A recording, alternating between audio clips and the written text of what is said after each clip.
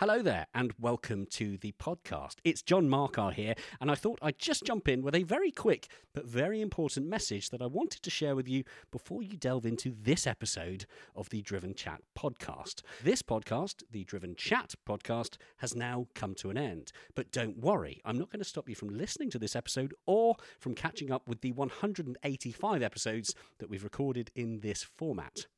I just wanted to let you know that if you're looking for our new episodes recorded after December 2023, then you'll need to seek out our new podcast, The Driven Podcast. You can find The Driven Podcast in all the usual podcast platforms, including, chances are, the one that you're listening to this one on right now.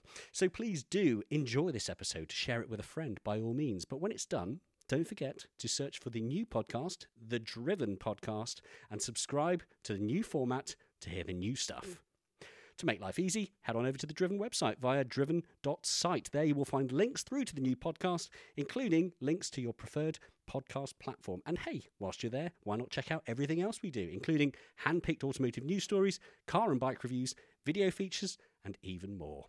For now, though, I'll let you enjoy this episode, and I will remind you again at the end of the episode, but for the future reference, this message is approximately 1 minute and 30 seconds long. That's 6 clicks on the 15-second skip button. Enjoy.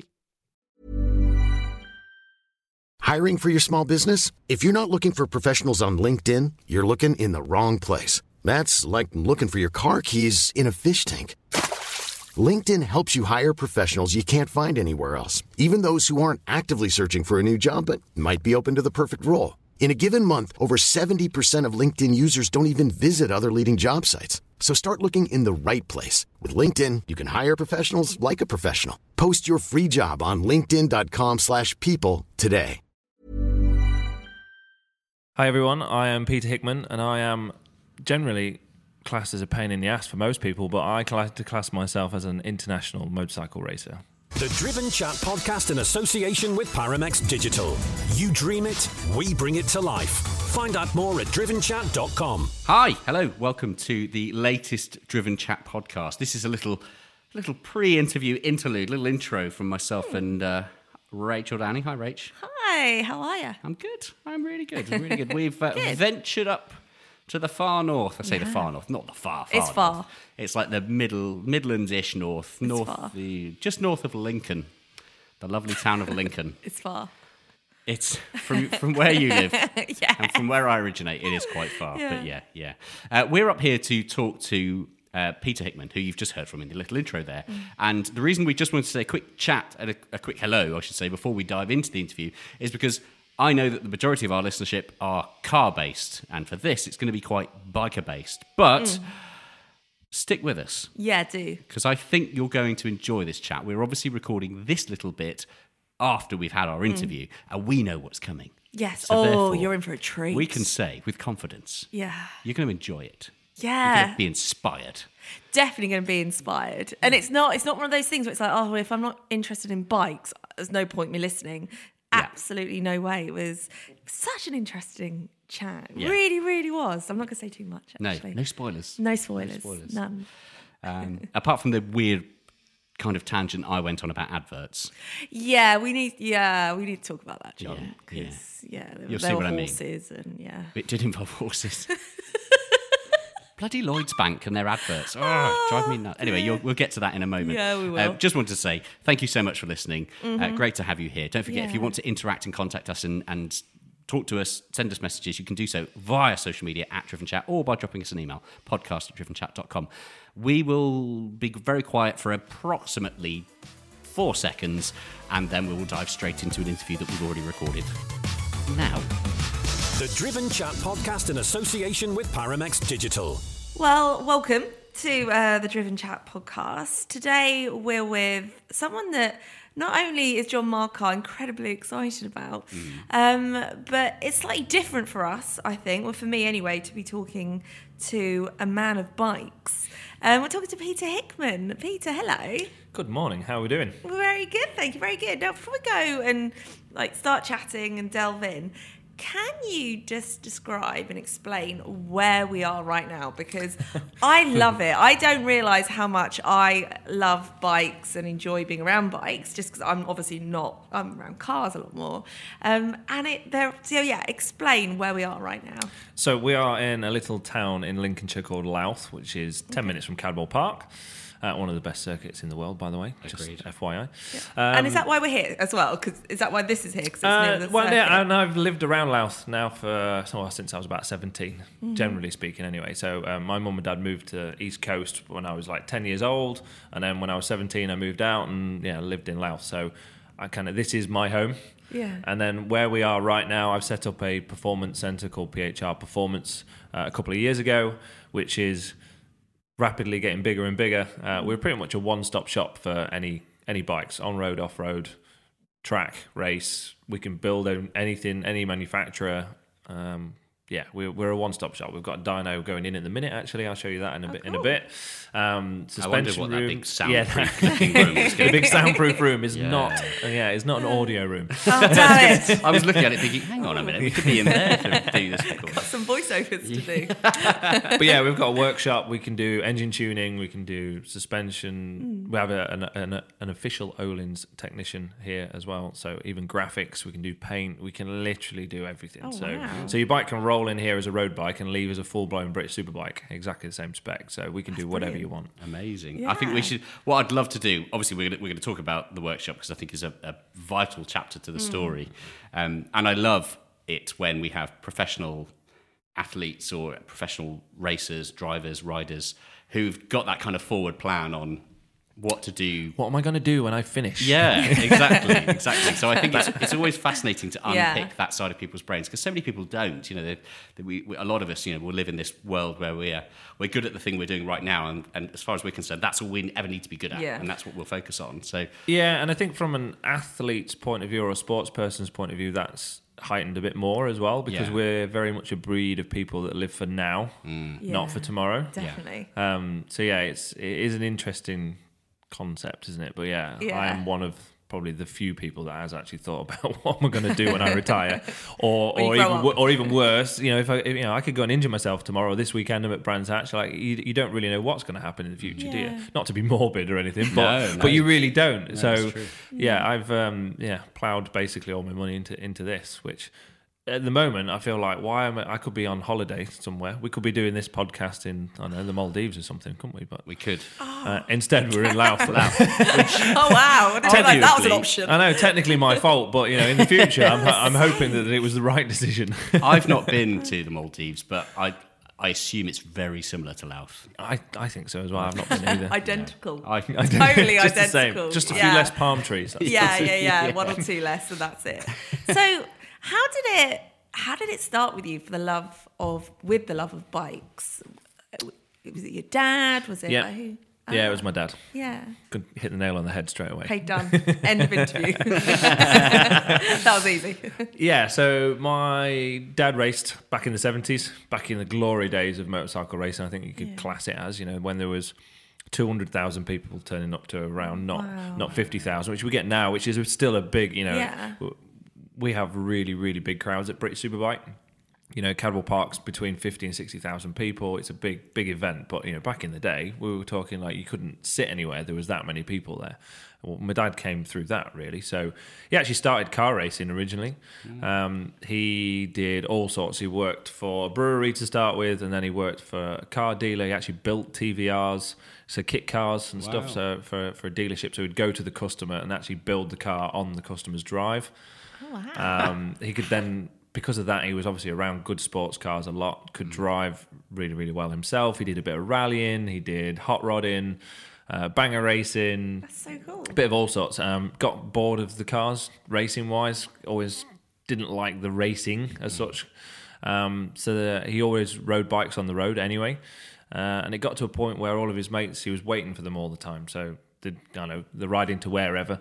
And then he'd be sat there for 5 minutes waiting for them lot to catch up, pretty much. So it was one of his mates, I believe, that said to him, why don't you go racing? Because you are always waiting for all of us lot. So you're obviously faster than us. Go racing. So he went to a race school, Alton Park. I can't remember the rider that taught him, but it was a world champion at the time. Might have been Stuart Graham. Taught him round Alton Park, and then he started racing. So he actually had a really, really short career, which unfortunately ended with injury. But he started in 73. He was British or ACU champion in 75, so in a couple of years he was already a champion. And then he actually raced at Grand Prix and the TT, won a Manx TT on a 250 in 77, and raced at Grand Prix from about 76 to 79, which is when his career ended, unfortunately, at Mallory Park at the post TT. So I'm just going to try and make a long story short, but once he had to retire because of injuries, so he went into hospital in 79. He came out in 81, so 2 years in hospital. So that was a big injury. He'd run over twice. Very, very lucky to still be here, but couldn't. He actually did ride afterwards. He wasn't meant to. He did ride afterwards. He never raced again for obvious reasons. He's got too much damage, and if he goes down again, then that'll be pretty much the end of him. So he was already an engineer. He was already a mechanic, obviously, from building and racing everything himself, because back then everyone did everything themselves. They didn't really have teams around them as such. He became a development engineer, ran at Grand Prix with Grand Prix riders, people like Ian McConaughey, Paul Lewis, for anybody back in the day that can remember any of them names, and then ran with a company called EMC for a little bit as well at Grand Prix, so ran 250s, and then became involved in the Norton Rotary era, so from 87, 88, so I was born in 87, so this is where I come into it, getting back to what we were talking about. He was involved in the Rotary Nortons, which then became the JPS Nortons and Duckham's Nortons later on. I grew up around that era. So for me, I grew up around the paddock. When at 4 years of age, I did half a Grand Prix season with my mum and dad in a 7.5 tonner with a caravan on the back, doing the Grand Prix series. That's so cool. And at that age as well. Yeah, That's amazing. I can vaguely remember tiny little bits, and obviously mum and dad's got a good few photos, which is always interesting. I actually had hair back then, which is nice. Long time ago. But yeah, it was a long time ago. So I grew up around it. So I always wanted to race. He obviously always told me no, absolutely no chance. That's interesting that he was. Is that because of the accident that happened? And it's a tough sport. I think probably the only tougher sport than ours as such is probably motocross and supercross. It's tough on your body as much as mentally. I think we have as much of a mental side to ours as motocross does, but we have less of the physical because they get really battered by all the jumps and bumps, and generally they hurt themselves quite a lot. We tend to not do that so much, but we still have that battle in your head of sorting out your own progression and speed or whatever it may be. It's just a really tough sport with not a lot of money in it. And for him, he didn't want me in that arena. Was that primarily, because I think the go-to thought about Dad discouraging you from racing would be primarily because of the injury side, but do you think there was a bit more of an element of... I think it was everything. Yeah? Yeah, I think he was just not keen on putting his son into that arena. Yeah. And my answer to that was I went and bought a bike when I was 12 without telling him. Really? Oh, wow. So you had that in you. Yeah. I'm right from being a kid, I wanted to do it, and he was absolutely no. And then in 96, he retired. So I was only 9 at that time. He retired. Mum and Dad moved from where they were living in Swaddling Coat in the Midlands, moved to the East Coast, get away from it all, get away from racing, get away from anyone who knew that my dad was a mechanic, because everyone would always bring cars and vans and bikes around and, this is broke, can you fix it, kind of thing. So my dad just kind of had enough of all that. So moved to the East Coast, went fishing, and that was it. He was done, really. He was enjoying life. His mistake was he took me to Carnival Park for a BSB event when I was probably... I know. I was about 11 years of age, I would say. Yeah, I must have been 11. And they had... so one of his apprentices, almost, if you like, when he was running the team, was then a team manager at Honda. Oh, okay. So he was actually running the Castrol Honda team, which was John McGuinness, Kurt McCarthy at the time. So we got some free tickets, I don't know, to go along, go and have a watch. And they had the Aprilia Super Team Challenge there, which is a Aprilia 125 road bikes that are then converted to race. And you could race them from 12 years of age. There was some massive names there that Casey Stoner was racing, Chaz Davies was racing, Craig Jones. There was all these names that then became big names after that. But I'm there as an 11-year-old going, oh, what? And I remember even turning to my dad and going, oh, in 1 year's time, I can do that. And Dad's like, absolutely no, you cannot. Yeah. And pretty much from that day until, it took me about a year. I used to get £1 a week pocket money. So that was that. I just saved the whole lot till I had 50 quid. So it took me about a year. And then I just went and bought an AR-50 in a wheelbarrow full of bits. Not run for God knows how long. Swapped it 50 quid, and I swapped my radio controlled aeroplane because we've always been into, people in bikes are always into planes. I don't know if you've noticed this. Yeah. And also plane people are also into bikes. I don't know what it is. I don't know where the comparison is, but random. It's very random, but it seems to be everywhere. Yeah. If you're into one, you're into the other. Yeah. Anyway, we always used to fly radio controlled aeroplanes, so I swapped my plane and 50 quid for an old beat up 1980 something AR-50. Wow. Which I wish I'd have kept because it would be worth about $8,000 now. Oh, God. Hindsight's a dangerous thing to talk about. It is. Cars and bikes being straight. But that was it. That was how it started. That's how I got into it. I hid it around the back of the house. He found it about 2 weeks later when he eventually found it. Yeah. Obviously gave me a bollocking and then decided that if I was going to do it anyway, then he would teach me the correct way to do it. Yeah. Help me build it. And being on that bike, were you like, yes, I'm comfortable with this? Yeah, I never really. Did you love it? Yeah, straight away. Yeah, I was like my next door neighbour, or next door but one, had a business where he rented tractors and stuff, so he had loads of land out the back of his house. So I literally used to just go and ride in his field, and I would just go round and round in circles and make tracks up, and just all by myself. So there's no one even there. Just used to go ride round and just learn, and even at that point, as much as I wanted to race, I had no idea of how I could go racing. Like I had no concept of, well, even at that age, no concept of money or time or how it all works or anything, So it was only after that a guy in the village that used to race, God bless him, John Kirkby, part of his family had started racing mini motos. Yeah. Now the kid was called William Kirkham, was actually naturally quite talented.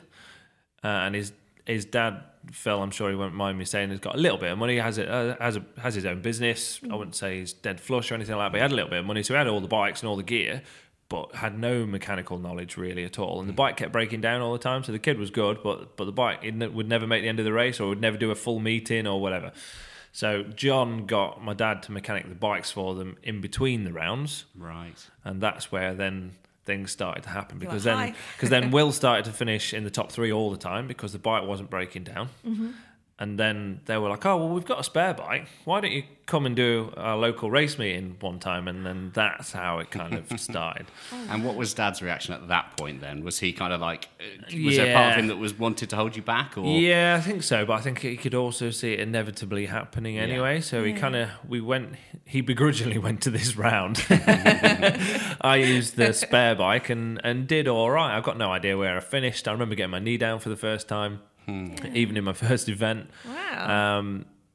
And then John Kirkby, who was the old boy who started all that kind of thing happening, he was like, oh, he's done really, really well, Dave. You need to take him to the next round. Dad's like, oh, absolutely no chance. We can't afford it. B, I still don't want him to do it. Anyway, John was the tightest person you've ever met in your life. Like, he would not put the heating on because that cost money. Like, he would just put another jacket on in the house. That's the kind of person he was. And he said to my dad, I will pay for him to go to the next round. You need to take him to the next round. He believed in you. So really, I've got John to thank for where I am today as much as anyone else because it was him that kind of forced my dad's hand. Oh, amazing. Wow. And so when you started racing and obviously you realised I'm good at this, I love this, I'm assuming your dad began to trust the process because he could see that, it was working. When do you then make that transition from someone who's doing it for fun to, I don't know, maybe getting sponsored or getting paid to do that? Very difficultly. Yeah. Yeah, I mean, bikes is, as all motorsports, difficult anyway. I think bikes is particularly difficult because the market is a lot smaller. Like, you can talk to anybody about cars because most people's got a car. Yeah. Not everyone's got a bike. So the people that are interested is a smaller group of people. From the first race, I actually had a really fast progression through the ranks, if you like. That was only really because of my dad. And I've had a really I still do have a really, really good relationship with my dad. Not a normal lad and dad relationship where you all fall out and he tells you to do one thing and you do the opposite. I never really had that with him, apart from buying a bike, which he told me not to. But anyway, that's a big one there. Apart from that bit, if he said, look, this is how you need to approach this track or this corner or this is what you need to do this, don't do that. I did what I was told. So I went from never riding a bike at 12 years of age. To put it into perspective, I first rode a superbike at 18. Well, 17 actually. I rode a superbike. I actually rode one. I raced one from 18. So in 5 years, I went from learning what a clutch was and gears and a throttle to riding a superbike. That's mad. Which is like insane. Yeah. We're talking full blown British superbike at the time. So that's a massively fast progression for someone who's not done anything. Yeah. But it was all because of him. Yeah. Really, it was because he cut my mistakes out before I'd made them. Yeah. And went, you need to do it this way, and I would listen and do it. That's brilliant to have that. Yeah. So literally from zero to British Superbike. The first actual race I did in British Superbike, I was 18 years of age. So within 6 years, from 12 to 18, I actually made my first British Superbike appearance. And what was that like? Can you remember it? Yeah, I do remember it. Yeah, it was my birthday on the weekend, so I turned 19 on that weekend. Cool way to celebrate your birthday. Yeah, and I finished 22nd or 24th or something. But I wasn't last, and I was proper young and not been riding very long, and by the end of the year, I was finishing inside the top 10. Wow. I had two teammates at the time, and by the end of the year, I was beating the two teammates that were both kind of well-known riders and front runners. Yeah. So for me as a 19-year-old, I was a bit like, this is all right. Yeah, and usually that comes with a load of crashing. Like your first year in Superbike in particular, especially back then as well, because there was no traction control or anything then either. Yeah. Like you generally crash quite a lot. I mean, even now, like an average for a British Superbike rider is about 10 crashes, maybe 12 crashes a year. That's like average for a superbike rider. In my first year while learning, I did 5. Wow. So like it wasn't like I was throwing it down the road every 5 minutes, but that all comes back again to what my dad had taught me and was still teaching me at the time, and almost kind of a mental coach, but not too invasive into me. Like it would just be little things all the time. Just a little thing, you need to look at this and just have a look at that and be careful of that. Don't, just watch this. That sort of thing. Not necessarily kind of like, you need to do this and you've got to do that. He wasn't a pushy parent at all. He was very much the opposite. You respected each other. Yeah, exactly that. I guess I think that's probably the best way of describing the whole relationship, really. Yeah. Even there was times when I had a really big accident in I did the Aprilia Super. I did get to do the Aprilia Super Team Challenge, so I did get my way in the end.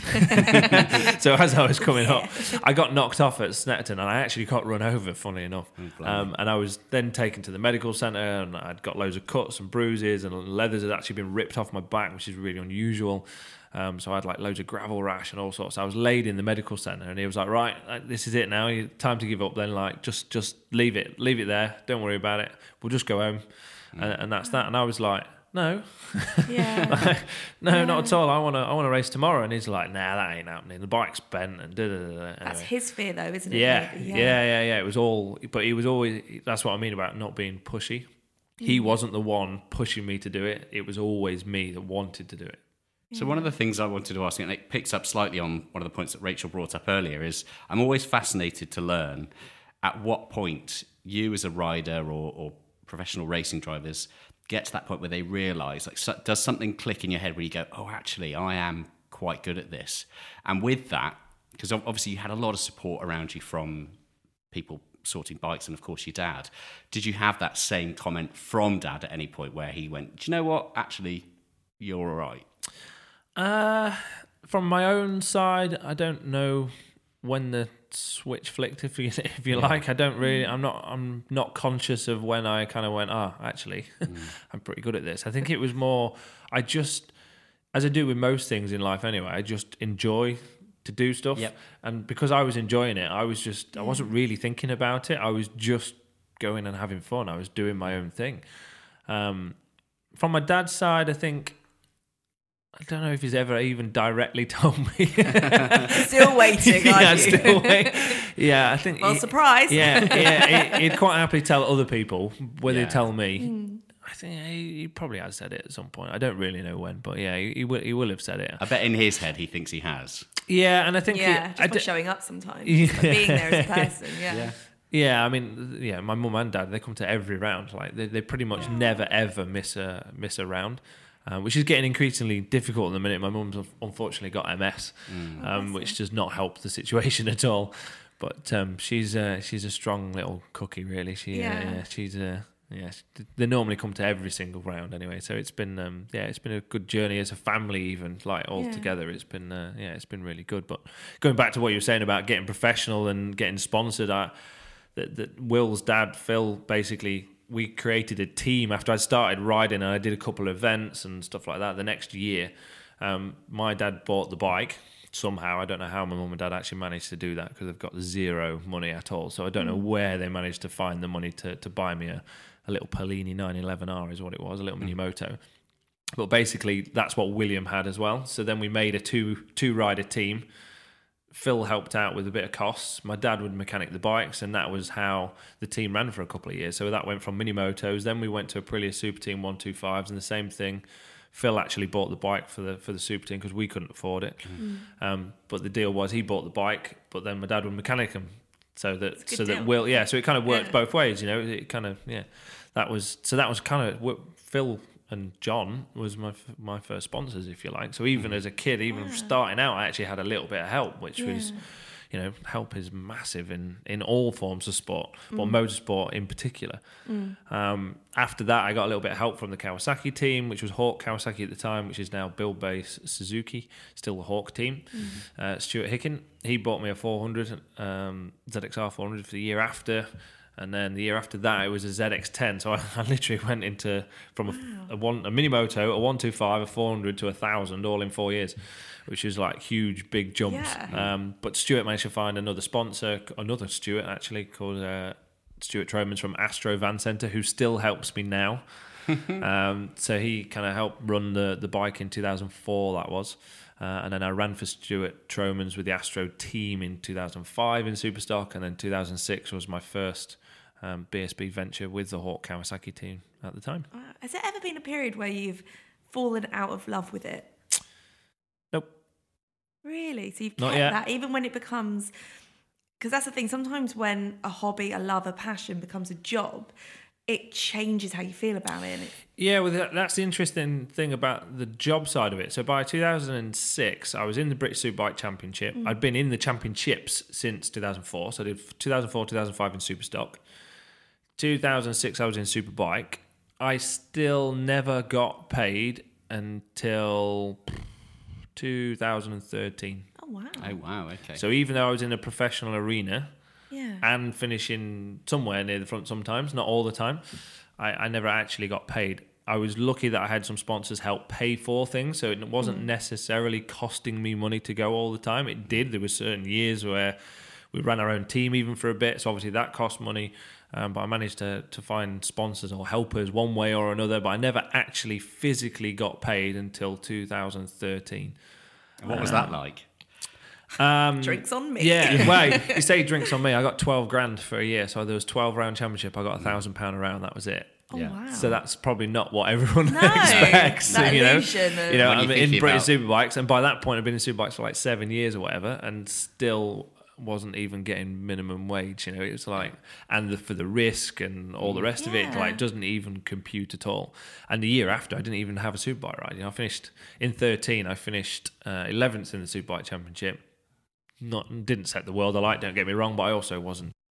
Yeah. And then still didn't end up with a ride for the year after, unless, you know, I needed a 50 grand check to go to a team and go, here's 50 grand, let me ride your bike, or don't have a ride. So I didn't have a 50 grand check, so I didn't have a ride. And that's when I looked at moving to the different side of the sport and doing a bit of road racing, which had never really been on my radar. In 13, I did go to the TT and watch, and I absolutely loved it. I rode a bike around, just a road bike, just went and had a little look around, and I absolutely fell in love with the place. Still wasn't necessarily thinking of racing it, but just loved the whole spectacle. And then once it was like, well, you haven't got a ride, I wanted to keep riding. And one way I could do it in a cheaper fashion was to go road racing, because what people probably don't realise is in British Superbike there is no start money, there is no prize money. So if you win a race, you get zero. You get the trophy that sat behind you, which I got for third place last weekend at Donington. Yeah. But that is it. There is no money in it. There's no prize money. There's no start money. There's no team money for the team, even from the organisers. There isn't anything. So to earn money in BSB is hard work. Whereas if you go road racing, if you've got a bit of a name or you're good at what you do, you'll get a little bit of start money and you will get prize money. Okay. So that was a whole new spectacle for me. I was like, oh, this is interesting. Yeah, and what was that like? The first road race, the first time you were there. Yeah, so my first road race was 2014. So I've been racing big bikes, 1000cc bikes for 10 years at that time. So I was well capable of, and I've been riding super bikes. When I went to the road race scene, I actually rode a super stock bike, so a lesser bike, if you like. Much easier to ride. Basically, I did that because A, it's cheaper. And B, I was boss of the bike, not the bike boss of me. A lot of the time, the super bikes can be boss of you, and they take a lot of manhandling. Superstock bike, not so much. They're still a big, fast bike, don't get me wrong, but if you're used to a superstock bike's a pussycat. So that was one of my reasons for doing it. I ran with a team called Ice Valley, which Paul Shoesmith, God bless him, let me have the bike basically for free.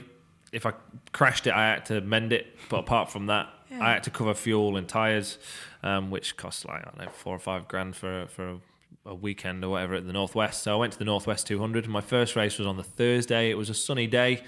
It was nice. And I finished 9th in my first ever road race. I had no practice that year at all. I didn't do any racing because I didn't do any BSBs or anything like that. So I was really rusty and green. And I finished right behind Guy Martin, less than a second behind Guy Martin in my first race. And at the time, I mean, Guy still is a big name in the sport now for bikes.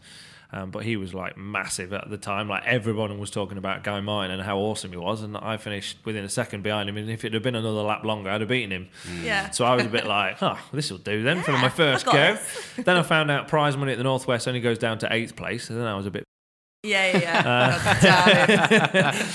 But yeah, the rest. I guess the rest is kind of history. We went to the TT 2 weeks later. I became the fastest ever newcomer. What was it like at the there? Time. Like you say that, like it's just, I just popped down here. Yeah, I mean, that's huge.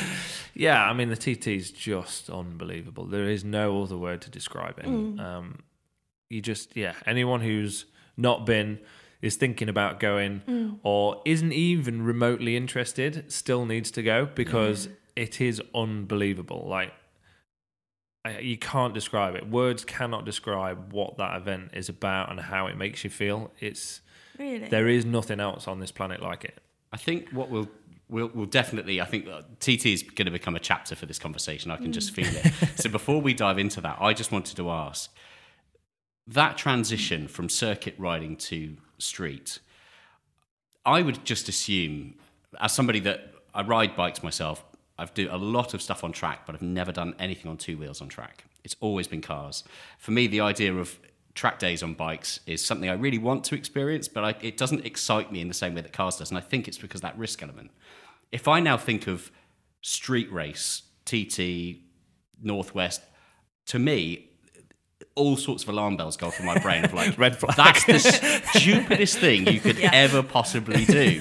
But at the same time, it's so exciting to what I love. TT week. I love just dipping in and out of certain races and watching certain riders go around. For you, having done a lot of circuit riding and circuit racing competently, was there an element of that at all for you before going into street? Of fear, not at all, no. Right. No, nothing. I think once you've... myself, anyway, I can only really talk about myself, I guess, is for me, whatever I decide I'm going to do, I'm very one-track minded. And I'm not a worrier, so I never, ever worry about what if. Like, what if never comes into my vocabulary ever, because I'm just not that person. And that's life in general, not just racing. So I'm not a nervous person, and I think that's because of that outlook on life. Definitely. I'm not a kind of what will be, but... And I don't necessarily believe in fate either, but I also don't think you can change what's about to happen. Like, if I go off on the most dangerous part of a British Superbike race generally is the start on turn 1. And that's why, generally speaking, everyone's nervous on the start because, what's about to happen? What if? But I can't control what them other 29 riders are going to do. I can only control what I'm going to do. So if I'm going to do it, I'm already committed to it. So why worry about it? Yeah. That's where how I look at things. Yeah. But I don't consciously look at it like that. That's just how I look at it. So because of that, I don't get nervous and I don't worry about it. So going to the TT for me was just like nipping to Cadwell Park. It was no real different apart from I knew how long the circuit was. 37 3/4 miles. It's a long ass circuit. They believe about 260 corners-ish, something like that. I don't know. I've never counted them. I don't even know all the names to them. Yeah. But I did my homework. So in myself, I was more than confident that I could ride around there as fast as I wanted, no problem at all, and not make any mistakes. And that is all I can control.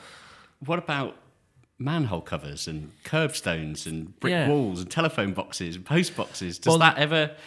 Well, the brick walls, telephone boxes, lampposts, you don't ever want to get anywhere near anyway. So they don't become part of the homework. Right, yeah. Manhole covers, yes. Yeah. Curbs, yes. Yeah. Because I think that's the challenge for me. That's what I struggle to get my head around is if I come off on a circuit, it might hurt. I might skid along for a bit. I might get a hot bum whilst I skid along the tarmac and then maybe break a wrist in some gravel. And at worst, I'm going to hit a soft, cushiony tyre wall and that's me done. When it goes wrong. If that happens on a street circuit, it could be quite a different outcome. But that's because you're thinking of the negative, not the positive. Yeah. And you trust yourself. I think you trust your abilities, you trust your skill set, you trust you. And do you think that is probably, key and not just me, but the bike, the mechanics, the people I have around me, because obviously they're also the last people to touch that bike, the last people to talk to me before I set off down Glencrutchery Road. You need to have the right people around you and the right bike and all the rest of it. The people in the FHO team that I've got around me are just mega. They're all my mates as well. Yeah. And because of that, they are extra... Well, no, I wouldn't say because of that, but they're so good at what they do. And I even watch them, we don't even say double or triple check. They quadruple and whatever after that. I wouldn't even know either. Yeah. No. Anyway, I've watched them talk the front wheel 5 times. I'm like, I've watched you do that. Yeah. I know it's fine. It's and they're okay. like, yeah, I know, but I need to check again. Yeah. So you've got that trust that's there. the sort of people that they are. Yeah. So I literally don't. I never even think about the bike or whether it's going to do something bad or what. It never even enters my head because I just know that they've got it under control. Yeah. And I know I've got myself under control. So that's all I'm thinking about. That is I love the positive outlook of, focus on the positives, but to have that confidence in your team, that's so special, isn't it? Yeah. I mean, I can think of Formula One drivers now who are racing at the absolute peak of their lifetime career who wouldn't be able to say the same. Mm-hmm. Yeah. So to be able to go into competition knowing that, these guys and girls have got my back entirely, completely, that's a really, really powerful thing. Yeah. No, it's really good. And it's something that, has been building over a good few years as well. It's not it's not an overnight thing. No. And to get the right dynamic in the team is also difficult. So we all get on. We would all go out, and we do, for nights out together, away from racing. Don't think, it's not work. It's because we want to be around each other. Yeah. And not every team has that. No. Don't. Anybody that's been in our team that's been hard work or not necessarily a bad egg, but just kills the vibe all the time, doesn't last very long. No. Yeah. They get moved on and we bring someone else in because there's no room for it. Yeah. We all need to get on, and especially things like TT, it's so high pressure. I would say not necessarily for the rider as much. I think it's actually, if anything, I would say it's worse on the team than it is on me because if something went wrong with that bike, it's their fault, not mine, but it's my life that's on the line, not theirs. Yeah. And I think that element is really tough on a person. Yeah. You've just done up the front wheel and I set off down Glencrutchery Road and something happens. Yeah. That's your fault, not mine. And the end result can be catastrophic, obviously. So for them to put themselves in that position is actually really, really tough. That's why he talked it up 4 times. Yeah. Definitely. I'd do it 100 times. Oh my But they God, do, and yeah. I take the up because I'm like, what are you doing? I've watched you do it like Yeah. 5 I'm going to be times. fine. Don't worry. Like, chill your beans. Yeah. It's weird because the Isle of Man TTs, I know we've chatted about it. I'm very torn about I know what I feel about it. But also I sometimes think it's an incredibly dangerous race. I think, the risk, you guys, I don't think the risk is worth the race. But I've also never been, so I don't feel like I should have those opinions until I go, basically, and then I can reevaluate what I think, which is mad because I love racing. I've, working in it for years and years, and the Isle of Man, it's just something, it sticks with me in that way, and so when you obviously have to come across people that have these views. Absolutely, What do you say to people? Come and experience it. Yeah. And then have an opinion. And why would my opinion change when I'm there? Is it just because I would see, actually, I get it? I think because again, it goes back to that positive negative thing. Because you've never experienced it, the most you know about that race is the negative. Yes. You don't know about the positive because you've not experienced it. But because of media or our human way that we are, we constantly focus on negative. That is all. Your negative is overpowering what you think is good about the event. Yeah, totally. But you won't ever know what the good about the event is unless you actually go, or unless you really invest into going, actually, I want to understand more. Yeah. Until you do that, you'll never... It's true. Yeah, I don't think you'll ever understand it. I want to understand why you guys love it so much when there are fatalities all the time. And I know you go into it knowing that. And that, again, for me, is like, you're going into something knowing that at the end of that week, there is going to be people, like a negative connotation on socials, everyone's got their opinion. But it fascinates me as well that, it's one of those, So crudely, that is also part of the challenge, is that risk. Yeah. As it is with all forms of motorsport, I think. And I know I agree. Everyone's trying to make things safer and safer, and I get all that, short circuit wise, but there will also be an element that then makes it boring because it's too safe, and too safe is probably the wrong phrase. I find myself saying that about certain races as well. But it is, I mean, there's loads of things happening recently in particular that's just daft from a circuit racing point of view, in my opinion. But anyway, that's another story. But you can't sanitize it too much because the whole point of motorsport is that little bit of risk is what makes everything so exciting. When someone overtakes someone, you think, oh my God, that was in the place where we wouldn't expect an overtake because of, that bit needs to stay there. Obviously, that is huge at the TT because the risk is massive at the end of the day. However, it's 2 weeks of the year, not every weekend. It's not weekend in, weekend out. Yeah. You are still more likely to get run over by a bus if you walk across the street. Yeah. There's so many different ways of looking at it, and the death thing, risk. Why do you put yourself through it? Why do people go up Everest? Yeah. How many people get killed a year on Everest? Yet people still go with that knowledge, knowing that I might not come home. People still do it. Yeah. Why? Yeah. It's about the achievement. It's about the challenge, and it's about taking on that risk that then gives them a sense of achievement. Or I don't know. It's different for every person, I guess. But there's loads of things in life that can hurt you or worse. It's true. There are also normally the things that are the best things to do. God damn it! Why? No, it's true, and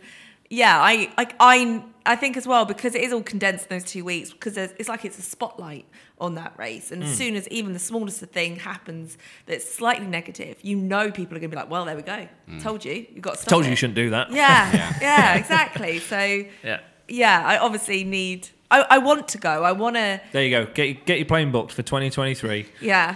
Come and have a look.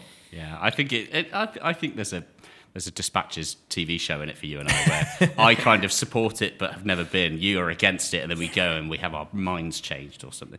good. We'll see. Yeah. We'll pitch that one it. later to Channel 4. Yeah. One of the things we have to bring up whilst we're on the subject of the TT is, of course, your outright lap record, which is... I'm looking at the figures now because I have to bring them up every time because I'm like, I think it said 16 minutes and I'm sure it said the average speed was about 135 miles an hour and I'm thinking that can't be right. But no, it is. 16 minutes, 42 seconds. 42.778 seconds. Yes. And an I love average... how you know that. That is obviously impressive. It's impressive for anyone that knows about the TT and knows the scale of that course. For people that don't, for people that aren't aware of the size of the circuit and the complexity of the corners, they might go, well, okay, is that a good number? But if I say the average speed, and this is where I think most people, their brains slightly explode, the average speed that you did on that lap in 16 minutes, 42 seconds, and 778 milliseconds was 135.4 miles per hour. Average. Boom. Yeah. And it's the average bit that people... And so anyone that thinks, 135 miles an hour, that's fast. You know, some people might have experienced 135 miles an hour in their own car or on a bike or something. But that's the word, the average speed. That includes slowing down corners that you're doing at maybe 15, 20 miles an hour. Yeah. An average of 135. It peels my brain apart. Yeah. So to blow your brain a little bit more. It's going to really hurt after this. So, so there's a good few slow corners. So there's about 4 first gear corners. Most of them are between, around 20 mile an hour-ish. So there's a good 4 of them throughout the lap. So they really kill the 100 or the average kill the speed. vibe. Yeah, they really kill the average speed. But between the start line and Ramsey hairpin is about 25 miles-ish, so a good 2/3 of the track, maybe a little bit more.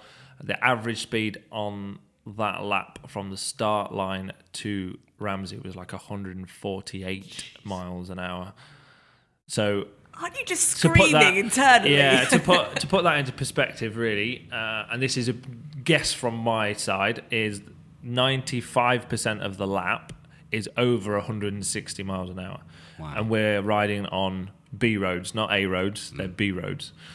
But yeah, that's 95% of the lap is over 160 mile an hour, so it's... And the point that you've got that record... Unbelievable. Yeah. Well, it is. That's why you need to actually come and, because you'll sit there on a roadside and go, nah, they won't be going that fast through here. Yeah. I've taken people who are fast, competent road riders in a car around the track and gone, right, through here, I'm just clicking 5th gear, so that's like 175 mile an hour and turning right, and they're like... Absolutely no chance. I'm like, no, it really is. You're lying. They're looking at the corner going, it's not gonna happen. It's not possible. Yeah. I'm like, it is. Yeah. Go Google me. Yeah. Hold my beer and watch It this. literally blows people's brains. Yeah. And that's people who understand bikes and understand racing or riding at a fast, competent level going, wow. So you take somebody like yourself who's not so into it and put yourself in that environment. Insane. It will blow your brain. Yeah. The Driven Chat podcast in association with Paramex Digital. Hiring for your small business? If you're not looking for professionals on LinkedIn, you're looking in the wrong place. That's like looking for your car keys in a fish tank. LinkedIn helps you hire professionals you can't find anywhere else, even those who aren't actively searching for a new job but might be open to the perfect role. In a given month, over 70% of LinkedIn users don't even visit other leading job sites. So start looking in the right place. With LinkedIn, you can hire professionals like a professional. Post your free job on linkedin.com/people today. Burrow is a furniture company known for timeless design and thoughtful construction and free shipping. And that extends to their outdoor collection. Their outdoor furniture is built to withstand the elements, featuring rust-proof stainless steel hardware, weather-ready teak, and quick-dry foam cushions. For Memorial Day, get 15% off your Burrow purchase at burrow.com/ACAST and up to 25% off outdoor. That's up to 25% off outdoor furniture at burrow.com/ACAST. And with the occasion that you got that record, were you going for a record at that point? Or? No, I was going for the race win. Right. So all race was between myself and Dean Harrison. Mm-hmm. Dean actually led the whole race, the entire. So the other thing that people, if you don't know about TT, for the Superbike race and the senior race, 6 laps long, 226 miles of racing altogether. Standing start, obviously, from the start line. We have 2 pit stops, so you do 2 laps into the pits, new rear tyre, full tank of fuel, off you go again. Same again, 2 laps in, 2 laps to the end. Generally, the last lap will be the fastest lap because it's a flying lap. No standing start, no stopping, slowing down for the pits, anything like that. But also, most of the time, because it's an endurance race, the race is almost over before the end. So the last lap then doesn't become the fastest lap because there's no need. Yeah. Right, yeah. However, in this race, Dean had led he basically led 5.5, well, maybe 5 3/4 of the laps. I didn't lead at all, apart from the last 3 sectors. Wow. Oh, wow. 2 sectors, 3 sectors. Oh, my God. So they could almost credit him for that. Yeah, I mean, that's how I heard It was Dean's fault that I went as fast as I did, Yeah, basically. yeah, because totally. I'm very much, and again, this goes back to that risk, and people go, "Oh, you're just an idiot," or "You're just insane," or whatever, and I'm like, well, that's fine, but then also consider that you win the race at the slowest possible pace. Mm-hmm. You don't have to win by 5 minutes. You can win by 5 seconds or 1 second. The result's the same. A win's a win. Yeah, so a bit like this year. So like since I've done the 135 mile an hour lap, everyone's like, "Oh, you're going to go back next year and break it," and I'm like, "Well, only if I have to." Yeah. Like, I don't need to put myself at that amount of risk. Obviously, the faster you go, the more risk you've got. Mm-hmm. But if I don't need to do that, then I won't do that. So like this year, for example, I had an unbelievable year at the TT. I'm not using that word a lot at the minute, but anyway, it's apt. I won 4 races out of 6. The 3 big bike races I won, the last few laps, I wasn't even at full pace because I had over a 10-second gap. So then I'd roll. I was short shifting. Yeah. I was braking early for corners that I knew I could brake a lot later for. I was taking away the risk. Yeah. People don't see that. No. They don't know that that's how I'm approaching it. So they just think, "Oh, you're just an idiot and you're riding out your skin all the time." Like, no, I ride to what I need to do to win the race, and that's that. Going back to that 18 race with Dean, we were both pushing the boundaries. Lap records have been broken in every single race that week. It was really, really good for weather. Dean was on fire, I was on fire, and obviously we were pushing each other a bit more. So all through the race, it was like a little bit faster, and we were waiting basically to see who reached their limit first, I guess. Oh, I'd freak out straight away. I'm done. I'm not doing this. The slight difference, I think, for me, and this is where I had won the race, is I didn't show all my cards too early. I waited until it was already too late for him to respond. So I knew I was really strong over the mountain. Most people knew I was already strong over the mountain because that's where I've been making most of my time that week in all the races. So he'd pull away in the first kind of half of the lap. Second half of the lap over the mountain, I would then pull it back again. But I knew I had a bit more. Right. And I hadn't shown that. And that's really where I feel that I kind of managed to nip him at the end, which is why I only led the last couple of sectors. Yeah. Because then it was already too late. Because also what's interesting about the TT, it is a time trial. And that's not what TT stands for. It's Tourist Trophy. Everyone always gets that confused. But anyway, we start off in 10-second intervals. He was number 2, I think, that year. 2 or 5. No, he was number 5 and I was number 10. So he was ahead of me by 50 seconds on the road. Yeah. So by the time I actually overtook him, he was already 50 seconds further up the road. So for him to then get a pit board to tell him you need to go faster or whatever was already too late. Yeah. Because we're only 4 minutes from the end of the lap. Oh wow. So there's a lot more strategy to it than probably what people think about. It must be a very difficult race to strategize, though. Yeah, it is. Yeah, and there's so many variables, and what if your bike starts slowing down already, or you get a mechanical problem or an issue that you can finish the race, but maybe if you were a minute ahead, it wouldn't have been so bad. Yeah. But now because you've sat at 10 seconds ahead, they're going to get caught. Yeah, so there's so many different things that can happen. But again, that goes to if, buts, maybes. You can't control. And we don't do those, do we? No, we don't do those. We don't do those. You can't control those. You can't do it. I think your way of remembering things, of structuring things in your mind, like you remember dates, you remember the times, you remember what position someone was in, their speed. I was 10 seconds faster. Do you look at everything like that? You program things maybe very differently and put things in there. Yeah, I mean, I don't consciously do it. It's just It's good. I kind of most. Yeah, I don't know. I'm not necessarily good at remembering things. Like I'm asked to do something here at work or something, and someone goes, "Oh, can you just do that for us?" And I'll be like, "Yeah, no, I'll do it in a minute. I'll probably forget." Yeah. But then if you can ask me, where did you finish at the Northwest in your first ever race? I'm like, I was 9th. Yeah, the guy might was in front of me, and that's mad. I don't know. I can remember stuff like that. Like I know in my first night at the TT, I did 115.1 mile an hour average on my first night, and I know that's the fastest ever first night newcomer up until this year when Glenn went. So there's all sorts of these weird facts and figures in my head for some reason. but I'm not sure. What about the mental health side of, I guess, of being a sportsman or being an athlete, but also being a racer? Like, how do you deal with the pressures you're under and the highs, the lows? I don't really know because I'm too laid back to worry about it. I'm not too bad. I mean, maybe that's a question to ask my close friends and crew chief and team boss, really, I guess. But I'm generally speaking pretty chilled out about everything. I don't get too het up about most things. Yeah. There's the odd time I do, but the lows are the hardest bits. When you're struggling, that's as in struggling with, and I always think it's everything about mental health and results and all the rest of it is always when things are not going your way. Yes. It's when you're trying your heart out and you're 20th. That's when you've got to have not only be strong in yourself but have a strong crowd around you. Yeah, that's very true. It's not just you, it's the people that are around you, and it's about them not blaming each other, not blaming you, not blaming them. Yeah.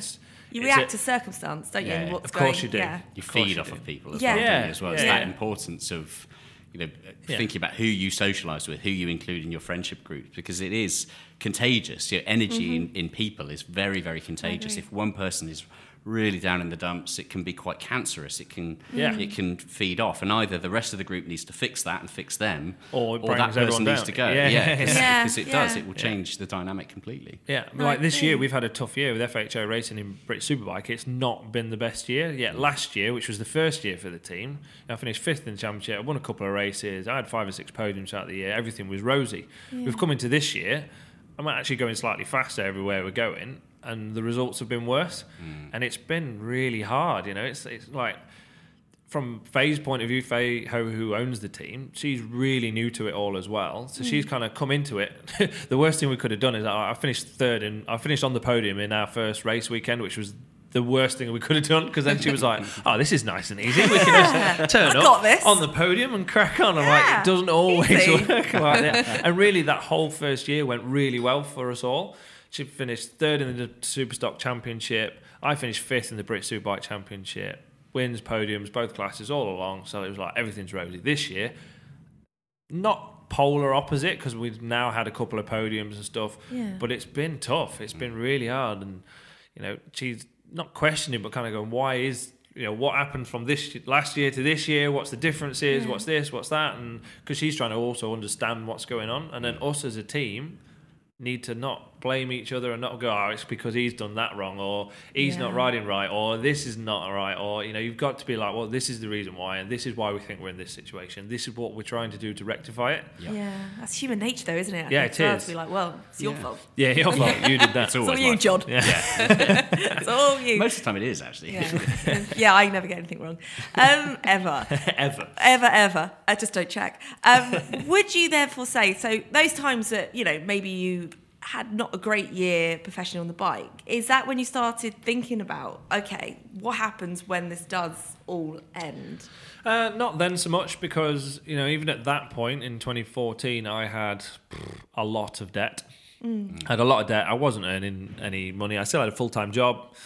It's something I didn't touch on. Like, I didn't get paid obviously till 13, which I only then got 12 grand for the whole year, which is not enough to live on. I had a full-time job, so I was working as well as racing, as most racers do to a point, especially in bike racing, because there's not the money in it. 14 was a massive changing year for me. So from not having a ride at the start of the year to doing really good at the Northwest. And then doing obviously awesome at the TT. You know, I did 129.1 mile an hour average at the TT in my first year. So that at the time was the fastest ever newcomer. It got beaten by Glenn Irwin this year, but that's 8 years later. And he did it on a superbike. I did it on a stocker. So we're talking like the development difference is huge just in bikes alone. But yeah, I did 129.1. I finished 11th in the senior race as a newcomer, which is strong, nearly inside the top 10. I finished 8th in the Superstock race. So I had a really, really good TT. Off the back of that, interestingly enough, social media public were all going, how come this rider hasn't got a BSB ride? What's happening with the world? You know, he's obviously really good. Why? You know, so I actually got a lot of public support. And because of that, teams and also the championship were then all of a sudden going, oh, well, actually, we could put a bike on for you and we could do this, or we could help in this way or that way. Yeah. And all of a sudden I was starting to get help where before all the doors were shut. But I think because of the social media and the public backing, people were then going, oh, actually, maybe we should be doing something. So then I got on a decent bike that year in a low budget team, but a decent bike. And I won my first race in BSB later in the year, funnily enough at Cadwell Park, just up the road, in the pouring down rain, which always levels out any indifferences between bikes and teams or whatever. You know, the rain's a great leveler, as everyone always says. I managed to win the race and pretty much not looked back since. I've had some really, really good support from sponsors over the years and managed to, from that point, actually quit my job, concentrate just purely on racing for a while. So the end of 14, I did that. 15, I did full British Superbike Championship with that same team, the RAF team as it was at the time, and the TT, and went even faster at the TT, 131.6 in my second year. Finished 5th or 6th in the senior, which was really, really good. Nearly on the podium in a couple of races in my second year, which is good, strong.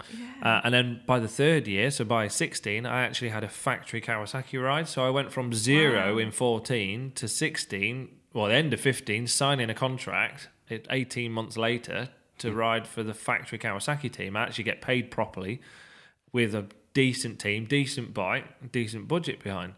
So it's weird how the whole kind of thing turned around. So from that point onwards, I've earned all right money. It's not decent money. It's okay money.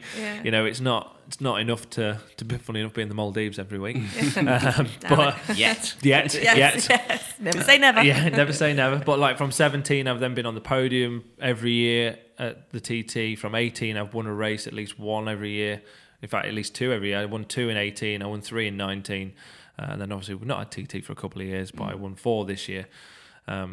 So because of the winning, and there is some prize money, which is not ridiculous, but it is there, and I get a bit of bonuses from loads of my personal supporters, and like the leather company, the helmet company, all them sort of things are then paying a little bit of bonus money towards it. All builds up. I live in my motorhome. I don't have a house. That saves a lot of money, like more than you'd ever believe. So I managed to like pay all my debts off.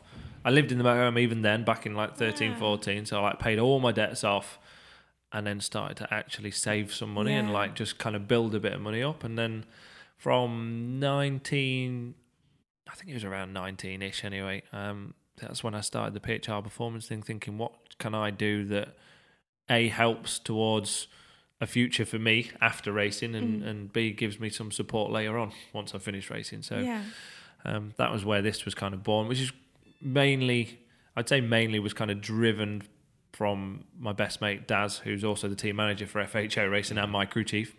He was a big instigator in the fact of going, you need to do something. And I'm kind of going, yeah, all right, I know, but what do I do? So that's really where all this has come from. And did I read somewhere that you have a gin and rum? Yes, I do. Yeah, Do you? Yeah. I got my own make of gin and rum. Yeah, That's cool. Like, that's what I would love. Yeah. So off the back of all of that as well, I'd already started doing. So from 17, I did my own merchandise. Okay. 16 to 17, I started doing my own merchandise, which is getting bigger and bigger and bigger all the time. And I do it differently, that it doesn't come through another company. It's all done through me. So I help design it and make it, get it made, get it shipped here. Then every round that we go to at BSB or TT or wherever, I have my own merchandise stall. It is mine. The van's mine. The tents are mine. The staff are mine. Everything there is because I'm paying for it, not a third party. I think fans actually quite like that. I think more so than it's authentic. Yeah. They actually get to interact with me as well. Like, I always go and do a signing on there at some point during the day and that sort of thing. So it kind of just helps interact. So I was already doing other things to try and make a bit of money on the side, almost, if that makes sense. Yeah. So this is like a bigger development of that, I guess. Yeah. That's so cool. And with I guess there chances are there'll be quite a few people listening who've got aspirations to race or get into motorsport. And you mentioned there about, it was a good few years before you took your first check, and and another period of time, another 18 months before the checks started becoming decent checks. Regular. And regular. Those early years of trying to build up sponsorship, that sort of thing, what was that like for you? Because I guess that's often the number one question and the number one struggle for a lot of people. They're trying to get into the sport. There's so much talent out there and we've used this cliche comparison so many times. Any of us can go and buy football boots and a football for 50, 60 and quid. you can practice as much as you want. Yeah, and it doesn't cost anything to practice, and you can do it wherever you like. You don't have to go to special places just to do the practice. With things like bikes and cars, there's so much talent out there that may never be discovered because people just don't have the funding. Yep. What was it like for you in the early years, going to sponsors before you'd been able to make a real name for yourself and build up interest? Tough. And it still is tough, even with a bit of a name in the industry. It's hard. It really is hard. And I've come through that social media development as well. From when I started in early 2000s to now, like the difference is massive. In some respects, I would say it's actually slightly easier now to get your name out there because of social media. You're right. Yeah. Because when I started, there wasn't any. So MySpace. There was MySpace, and was it FacePick or something that was one of them? And I don't know, I can't remember. It showed my age. But yeah, there wasn't the platform to be able to self-promote. The way you did it was by sending an email, which probably went into someone's junk box anyway, and if it went to their inbox, they put it into the junk. Magazines and newspapers were the way that you got recognised, or TV, which is like next to ridiculous to get into or onto.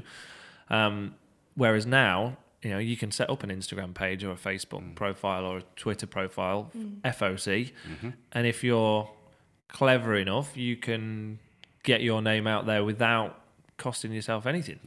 Yeah, so true. Whereas pay your way to whereas when I was starting out, I was making letters and and delivering them to businesses, which is obviously only ever local. It was never like on a large scale, or sending emails, or it was in some respects more difficult. But however, now obviously everybody's also got the access to make an Instagram page, a Facebook page. So then you've got more competition because of that. So then you need to make ways of making yourself stand out more. Yeah, it's a tough one.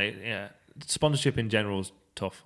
Yeah, and it's just about, I guess, if anyone is wanting to get into racing, they've just got to. Because would you say I don't want to say you've been lucky, but would you say from the relationships like you had, like with your dad, the job he did, being mechanic, like luck probably played a little bit. Yeah, it's definitely. Like nature nurture, isn't it? Yeah, of course it is. Yeah. I think the best advice I could give to somebody that wants to start out or wants to try and find sponsorship or anything along them lines is you need to remember that sponsorship is a two-way street. There are too many people that go put with a hand out going, can I have, or I need. It works both ways. If somebody's going to give you especially monetary value or money in your pocket, you need to give them something back. And that doesn't mean that I'm going to put a sticker on my bike and that's that. You need to actually do something for them. You need to give them their value with however you can do it. Obviously, they know that they're paying to help, so they know that some of that money or most of that money is going to go on the bike. I get that, but you need to be able to actually give something back to the person or the company or whatever it may be.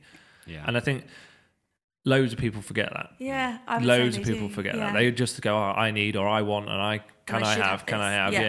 Yeah. And I get it now. Funnily enough, it's interesting because I'm seeing the other side of it now because now that I am somebody that's a bit more well known in the industry and I've got my own company going and all the rest of it, I get the emails going, can you come and sponsor me, and can I do this, and can you do that for me, and can I have a bike, and there's all these different scenarios and ways that people stand. And I remember being that person, and it took me not a long time, but a while to understand that you also have to give back. Yeah.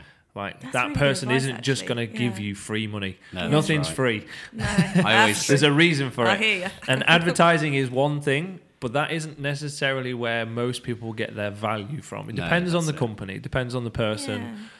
But most of the time it's about experiences, or it's about, this is where, loads of people and millions of pounds get spent on hospitality when it should be spent on the car or the bike or whatever, or the rider or the team, and it has to be spent on hospitality. But that's because that company or them companies that are sponsoring that need to bring their clients along so that they generate more money and better relationships, so then they can maybe sponsor you even more. So it is a bit of a vicious circle to a point, but It's understanding the game. It's and playing understanding it. what your client wants, because that's technically what they end up being. Your sponsors are your clients. They're people that you need to look after. It's the comparison I use, because I've worked in and around and managed various companies and brands that have always been quite attractive to people that want sponsorship. And the one thing I always used to say to people, which ties in quite nicely with what you said there, is you have to think of a sponsorship request like a company looking to advertise on a billboard, but you are the billboard. And where are you at the moment? Are you the billboard that's sat at home, not even near a window, or are you a billboard that's already built the platform outside and that's on the side of the building? Or are you the billboard that's on the top of the building that's previously had other adverts on? And if you're not even outside the house yet, if you're not even on the wall, you could be out on a wall, but you might be around the back of the house where nobody can see it. You have to kind of think in that way, and think about, as you say there, Peter, the view that the consumer is going to see, and what is the value back. And you're right, it does seem to be this bizarre culture now where people do seem to think, I should just have this. I should just phone up Coca-Cola right now, and they make so many millions a year. Yeah. Why can't I just have 50 grand? Yeah. Why can't I just have, No more. we could go. No less. I know that there are a good few friends of mine are in various WhatsApp groups and Instagram groups, which is where they're business owners who share the sponsorship requests that come in, and some of them are just amazing. And I'm talking, we've got everything from small car parts companies through to a friend of mine that manages a social media account for a very, very, very expensive car manufacturer. We're talking millions of pounds of hypercars, and they will get weekly messages from people going, "Hi, can I just have one?"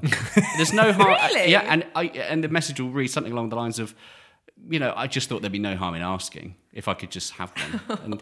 And I admire their balls. I know, but this is the Do thing. you reckon, though, that they're in their head they're thinking, well, if I message 100 companies, Yes. one company might just say yes. Yeah, I guess Yeah. so. I guess That's what I do anyway. There must be elements of it, but without trying to go too much on my backstory, but I used to run the production and logistics for the Gumball Rally, and we again year on year we'd get people messaging us via social media asking for free spots on this £50,000-60,000 I feel a little event. bit seen.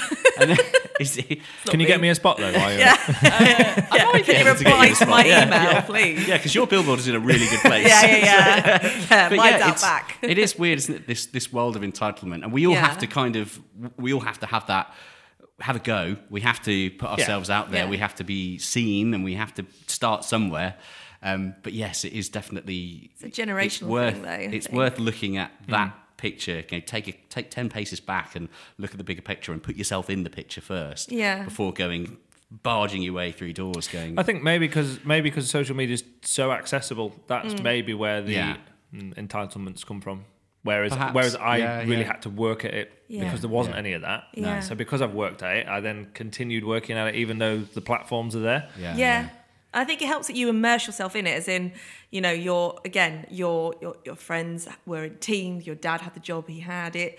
I think with any industry, if you immerse yourself in that world, you're going to meet people, you're going to come across, jobs that they'll be like, oh, we actually need, well, that's with my industry anyway, we actually need, what do I do? A presenter, we need somebody who can talk.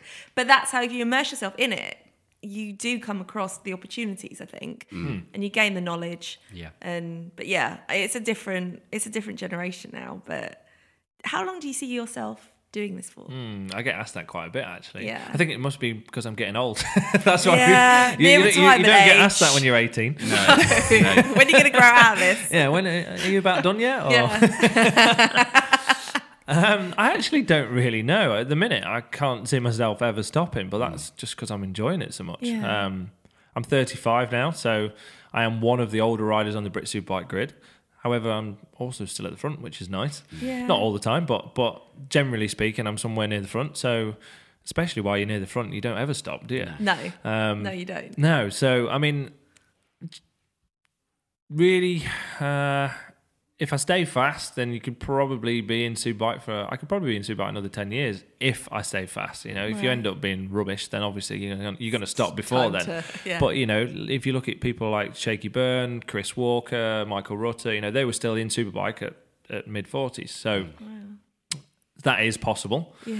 For road racing, you can stretch that a bit further. Look at McGuinness and Rutter now. They're both 50 and did TTs this year. Yeah. All right, they're not at the front, but they are still enjoying themselves and they're still they're doing what they want to do. I'm making a living. Yeah, exactly. Yeah. So will I feel like that when I'm 50? I have no idea. Like, I don't know what I'm going to feel like in 5 years' time. But as it stands at the minute, I'm happy to continue and want to continue. Yeah. Which is good. And that's what it is, isn't it? Yeah. Yeah. Do you find that the...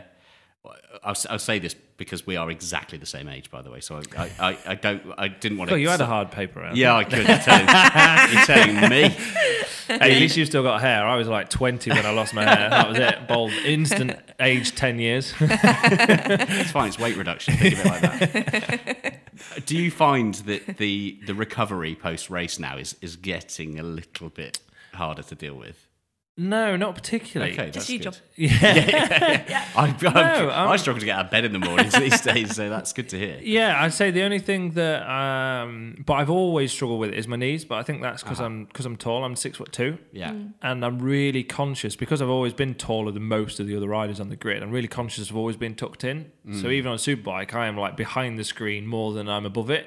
Yeah. Which you don't tend to find on a Superbike rider. They tend to be a bit more because it doesn't really matter. You got 240 horsepower. Who cares about being behind the screen? But I always do, and because of that, I always have my pegs actually further up as well than a lot of the riders. So I'm actually a bit more cramped on the bike.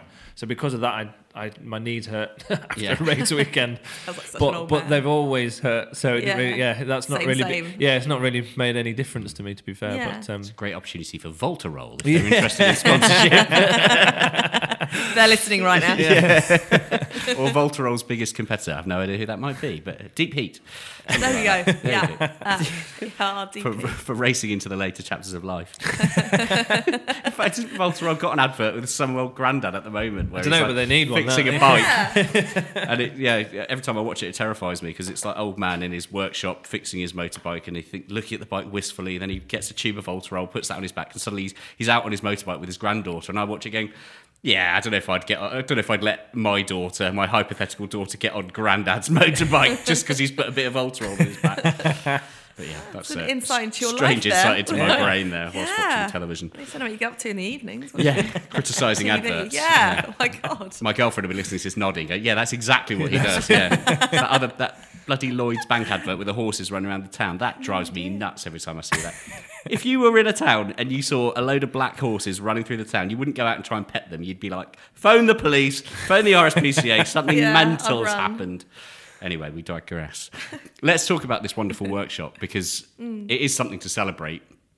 You did that thing that everyone does when we go into a business premises of, it's not finished yet and we're not, and we've got things to do and we're still painting walls, there's pictures to go up. But already I can see that this is an amazing space that is going to be, with the addition of the rolling road and other bits and pieces. You started going onto that journey of how it started. What was the plan from the beginning and what has that evolved into since? All sorts. Yeah, I mean, I started at another unit, which I still have around the corner, about 30 seconds from here. So that I've still got that unit at the minute, which has got all the crap in it that you can't see. That's the storage unit at the minute. So we started there. Originally, that's where the factory Kawasaki team ran from. Oh, really? Wow. When they finished, I took the building on because living in my motorhome, I don't have a garage, and I needed some space to put all my stuff, and I was starting to I always wanted to be able to keep bikes that I'd raced and never could afford to. So after the year with them and then moving to Smiths and all the rest of it, and I was earning all right money, I was started to buy some of the bikes that I'd raced in the past, and I wanted somewhere to store them all. So I took that unit on. So that's where the unit came from. And then it turned into, well, actually, we should do a bike shop, or you should do a performance center, or you should do something to earn some money on the side. That has then built into what you're now sat in, which is further around the corner. We've got about 6,000 square foot as a base place, and then we're actually sat on a mezzanine at the minute, so I guess we must be at about 9,000 square foot at the minute. The next door I've actually only just bought, so I only got that a couple of months ago. So mezzanine's going into that in the next few weeks. So if you do ever come back, it'll look different again. We're going to have a bit of a showroomy side to it as well, because at the minute we don't really have anywhere for anyone to go. I want to do a bit of a handover bay where, if we build, because we build quite a few race bikes or track bikes for people, I want to be able to make the experience a bit nicer. And in bikes, people don't really do a handover bay as much. So I would like to do that just to be different. So we're going to create some sort of a space in the new building next door, with a bit of a showroomy type thing, but with a space where you'd get your bike or whatever. It's so true. I mean, some pretty lights above it. And I remember the day that I bought my first posh bike. I bought my first ever Ducati Panigale, and I was so excited about the day that it was going to get delivered, and I enjoyed the process of buying it, but it turned up in the back of a transit van. It just got wheeled off, and I was like, right, cool, thanks. But so that's a really lovely idea. I think that experience of, especially when you are spending, good money on something special, you kind of want that whole experience to be from start to special. end. Exactly that. And this started off as just doing track bikes originally to start with. I only had one employee to start with, plus myself. We're now at 5 employees plus myself, plus then kind of how I've done it is through other businesses as well. So the graphics guy here is actually technically another business. The suspension guy, Woody, he's also another business, and then the dyno is also another business. So it's actually 4 businesses inside of one building. That's a great idea. So it kind of, we all pass work to each other, and we're all in one place. It makes total sense. And it also meant that I didn't have to spend all the money on all the equipment, and also finding the right people. Because how do you find the right people to employ? Whereas if you've got that, they've got that business already sat there. They were all around this area already. We've just put everyone into one building. So when these buildings came up for sale, we kind of all had this idea, and I'd spoke to them about it, and everyone was on board. So it just kind of worked. So the buildings are mine, and everything you see in it's mine, apart from what's in their rooms, really. And then they rent back off me, so that helps me a little bit, and all kind of swings and roundabouts. Helps each other. We all help each other. Somebody comes in for a tune-up. Oh, look, and now we can do the work, and let's put it on the rolling road. And, exactly. Great exactly. Or someone comes in for suspension, and while they're here, they go, actually, I'll just have a service, or whatever it may be. There's a lot to be said for a one-stop shop, isn't there? Just hand over the bike, let it go. Yeah, and I keep saying one-stop shop, and I think it's... I need to find something more on market. It sounds a bit cheap, doesn't it? It does, actually. But one-stop shop is correct, but I don't know how to say it better. So if you come up with a better tagline, please let me know. Yeah, definitely. All-inclusive? All-inclusive. All-inclusive No, bike I don't know servicing. that. So I think, Answers on a postcard podcast at drivenchat.com great, if you've got the term. that I could use, thanks. And we'll pass it on. And in return, we'll send you a hat or something. That's not right. Maybe. But we're going to do some bike nights here and stuff as well next year. I think that's the kind of plan. So we have a place up the road from here called Willingham Woods, really, really popular with bikes and bikers. There's like 200 or 300, 400 people turn up there on a Wednesday night usually. There's a little cafe there and stuff, and we're only about 11 miles from there. So, as you've seen, there's a big container in the middle of the yard, which is never normally there. It looks like somebody's taken the building on next to us. So that's why there's a big container in the middle that's never normally there. But anyway, we've got quite a big car park here. So with that showroom, if I can then open that, which we should do before the middle of next year when the summer starts, we could then do some bike nights and stuff as well, and maybe we'll get some outside catering in a burger van or a pizza van or something different every other week, or thinking about maybe even putting some big projector or big TT laps or something, or I don't know, BSB so cool. races. You would love or, that, wouldn't yeah. you? Yeah. I could feel already. You're like, pop up on I'll a be bike there for that. Yeah. Yeah. Just being a place that bikers can come to, like Yeah. somewhere else that they Yeah. can come and ride to, because I guess they're always wanting somewhere to go and just Yeah, go and have a that's coffee true. or a tea or whatever it may be. And because of the big car park here, there's loads and loads of room, and after 5:30 no one's here, so it kinda, ideal. yeah, it's Yeah. perfect, Perfect. really. So And there's quite a community, I suppose, of Yeah. races, crazy Yeah. races. yeah, there's actually a lot in Lincolnshire for some reason. Huge I don't know around here, isn't why, but yeah, must be something in the water. Yeah, Yeah, that's where we are now, isn't it? Like, We are in Lincolnshire. my sense I of was going to geography. say, geography is not your Oh strong my god, point. it's so then. bad. We can say we're anywhere right now, and I believe you as well. But that's interesting to know. I'll We're make a not in the note. Maldives, though. We've established that We're from definitely the not outset. in the Maldives. No matter how similar it is. So similar. We've spoken a couple of times in previous episodes on the podcast about the different communities in the automotive space, and the biking community is like no other, isn't it? In the sense of you can have the nicest car in the world, you can have a cool old custom bike, a cool old custom car that you can drive around on the road. But sometimes, even if you go up to other car-focused events, there's sometimes a bit of a feeling of separation of, okay, I don't have a Ferrari, so I can't talk to Ferrari man. I mean, there are locations, Caffeine and Machine is a perfect example of this, where they're very much battling that, and it's a very much an all-inclusive thing. But in the bike world, I've noticed, and I noticed this ever since I started riding, I was quite late to it, so I didn't even get on a bike until I was in my late 20s. And having kind of only known the automotive world from the sense of car ownership and track days, I was amazed to see how close and how welcoming the bike community is. And I just don't think there's anything else that's comparable to that. So it must be quite interesting from your side, seeing it as a racer and looking at the communities that come and watch you versus the people that come here as a customer. And the idea of hosting events here, I think it's just going to be brilliant, isn't it? You're going to have so many people. That's the idea. That's the theory. I mean, John will be here, clearly. I'll be here. It's a long old ride, but it's worth the journey, Yeah. I'd say. Yeah, no, the bike community is really close-knit. Even whether that be from a racing point of view, where we're like one big family. I mean, obviously, there's always going to be people that you don't get on with for whatever reason, but as a general rule, 99.9% of people, everyone gets on, everyone knows everyone else. We are like one big family, and I think from a biking community, like you say, even outside, like you go to them Willingham Woods, there is all sorts of different bikes, all sorts of different people, male, female, kids, adults, doesn't make any difference. Everyone's there. There'll be. I turned up a couple of weeks. I don't normally ride on the road, and I actually rode one of my road bikes. I've got a few road bikes that I'm collecting that hopefully are going to appreciate in the next few years. So I've got a few. I got like an Aprilia RS250 and stuff. I've never ridden one.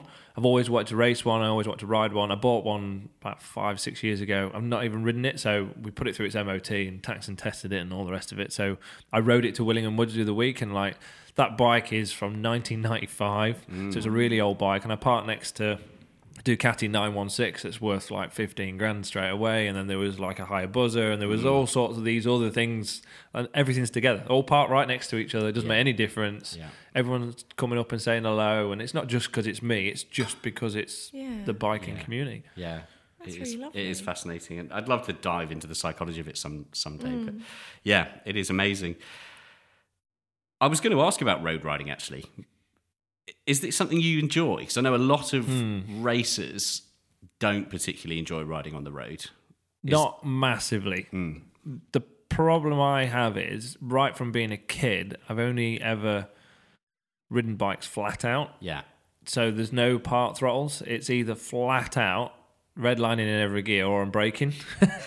There is no in between. There's no 30 mile an hour brrr, sat there doing nothing, or 40 or 50, 60, whatever you want to. Like, I don't do that.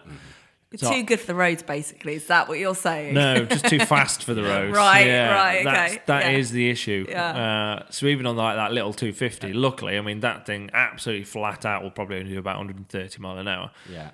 But bear in mind, like 1,000cc bikes will do 100 mile an hour in first gear now. That's right, yeah. Wow. So like if I rode a 1,000cc bike on the road, and I have done, and I've been out with mates who ride all the time, are really competent riders, and I'm following them going, come on, get on with it. But then look down and we're doing way above where we should be. I'm like, oh yeah, I'll just sit here. I won't go out front, because if I go out front, what I think is slow is like ridiculously fast. So I tend to not ride on the road, or if I do, I ride a lot smaller bikes or big naked bikes that if you did 100 mile an hour, and they're blowing you off the back because there's no windshield or whatever. So I try and stick to stuff like that. No temptation that way. Well, even if I tried, you can't really go that fast. So Yeah. I tend to try to do. If I do ride on the road, I tend to ride a much smaller bike. I find a peaked helmet is often a good one as well. Yeah, you yeah, go open over face about helmet. 60 and suddenly you start feeling Yes. like your head's being peeled off. You're like, okay, Yeah. that's my warning Yeah. to keep things calm. Yeah. Are you comparing your speed then to Peter's? Absolutely not. Okay, No, got it. Sorted. I will make it very clear. Definitely not. No, it's all the same. No. So people that are listening, if they want to learn more about you, Peter, and perhaps even maybe bring the bike in for a service, a bit of a tune-up, where's the best place to head to? Any of the social medias, so PHR Performance. We're on Instagram and Facebook mainly. They can head to my website, which is peterhickman.net. Website's a little bit complicated because it involves everything that's to do with me. So whether it be my racing, my merchandise, Ovali, which we've not touched on, but the Ovali are the mini race bikes that we run for kids, and we run a kids championship as well. So we import, though I'm the importer for them as well, for the UK and Ireland. So that's all part of the website, as well as PHR Performance. So it's all a little bit, there's a lot on that website. Right. You can get easily confused. But there is contact details on there, obviously, phone numbers, email addresses, and all the rest of it. So, or you can just nip in. We're on the industrial estate in Louth, in Fairfield Industrial Estate. We're really easy to find. Not far from B&Q and stuff. So, yeah, we're pretty easy to find anyway. So anyone that wants to just come and have anything done to their bike, they're more than welcome. Fantastic. Brilliant. Fantastic. Bring your bike here. Yeah, again, a bit of a commute. But Again, I don't understand because I still don't quite know where we are in the UK. 2.5 hour ride for a quick service. Oh, yeah. really? Yeah. Because we're up. We're in the north. Yeah. North and east. Northeast. Well, middle and east, really. Oh, don't Just confuse north me. of you. Oh, my God. North of London. Okay. Oh, we're miles away. Oh my God, how did I get here? You couldn't walk home. I'll put it that way. Yeah. Oh, wow. We're far. Okay. There we go. Well, Peter, thank you so much. It's been fascinating to come and learn a bit more about you and the way that you think. And I think hopefully there'll be a good few people listening that would have taken something away who perhaps aren't necessarily bike people out and out. I always think it's interesting unpeeling the brain of somebody that puts themselves through ridiculous things like Crazy things. throwing No problem yourself at all. around a TT. Yeah. No worries. Thanks for having me. Hope people have enjoyed it. Yeah, I'm sure. Thank you they very have. much. Yeah. Well, that's it. That brings us to the end. If you did enjoy it, then why not send us an email and tell us, podcast@drivenchat.com, if you've got any additional questions or points or things to raise that we could maybe pass on. Alternatively, you can leave us a review. If you're feeling especially generous, you can do that via Apple Podcasts or on other platforms. You have the opportunity to give us star ratings, and I'd say about 5 is fair. I'd say that, definitely. Yeah. Give the show a 5. Give me a 6, just because Give Rachel 6. Doesn't exist, but it's all about me. yeah. Just find Rachel on social media and just send 6-star emojis. I'll take it. I'll reply. That's done. That's what I do. That's it. We're done. Thank you so Yeah. much for listening. Thank you, Peter. Yeah, thanks, You're welcome. Peter. Thank you. And we shall speak to you again next week. Bye. The Driven Chat podcast in association with Paramex Digital. You dream it, we bring it to life. Find out more at drivenchat.com. Planning for your next trip? Elevate your travel style with Quince. Quince has all the jet-setting essentials you'll want for your next getaway, like European linen, premium luggage options, buttery soft Italian leather bags, and so much more. And it's all priced at 50 to 80% less than similar brands. Plus, Quince only works with factories that use safe and ethical manufacturing practices. Pack your bags with high-quality essentials you'll be wearing for vacations to come with Quince. Go to quince.com/trip for free shipping and 365-day returns. Oh, wow. You've made it to the end. The very end. And it's John Markar here again, reminding you that this podcast, the Driven Chat podcast, has now run its course and has come to an end. To find a new format, search the Driven podcast in your preferred podcast app, or head on over to the website driven.site to find some quick and easy links through to the new episodes in the new formats on your preferred apps. Thanks. Bye.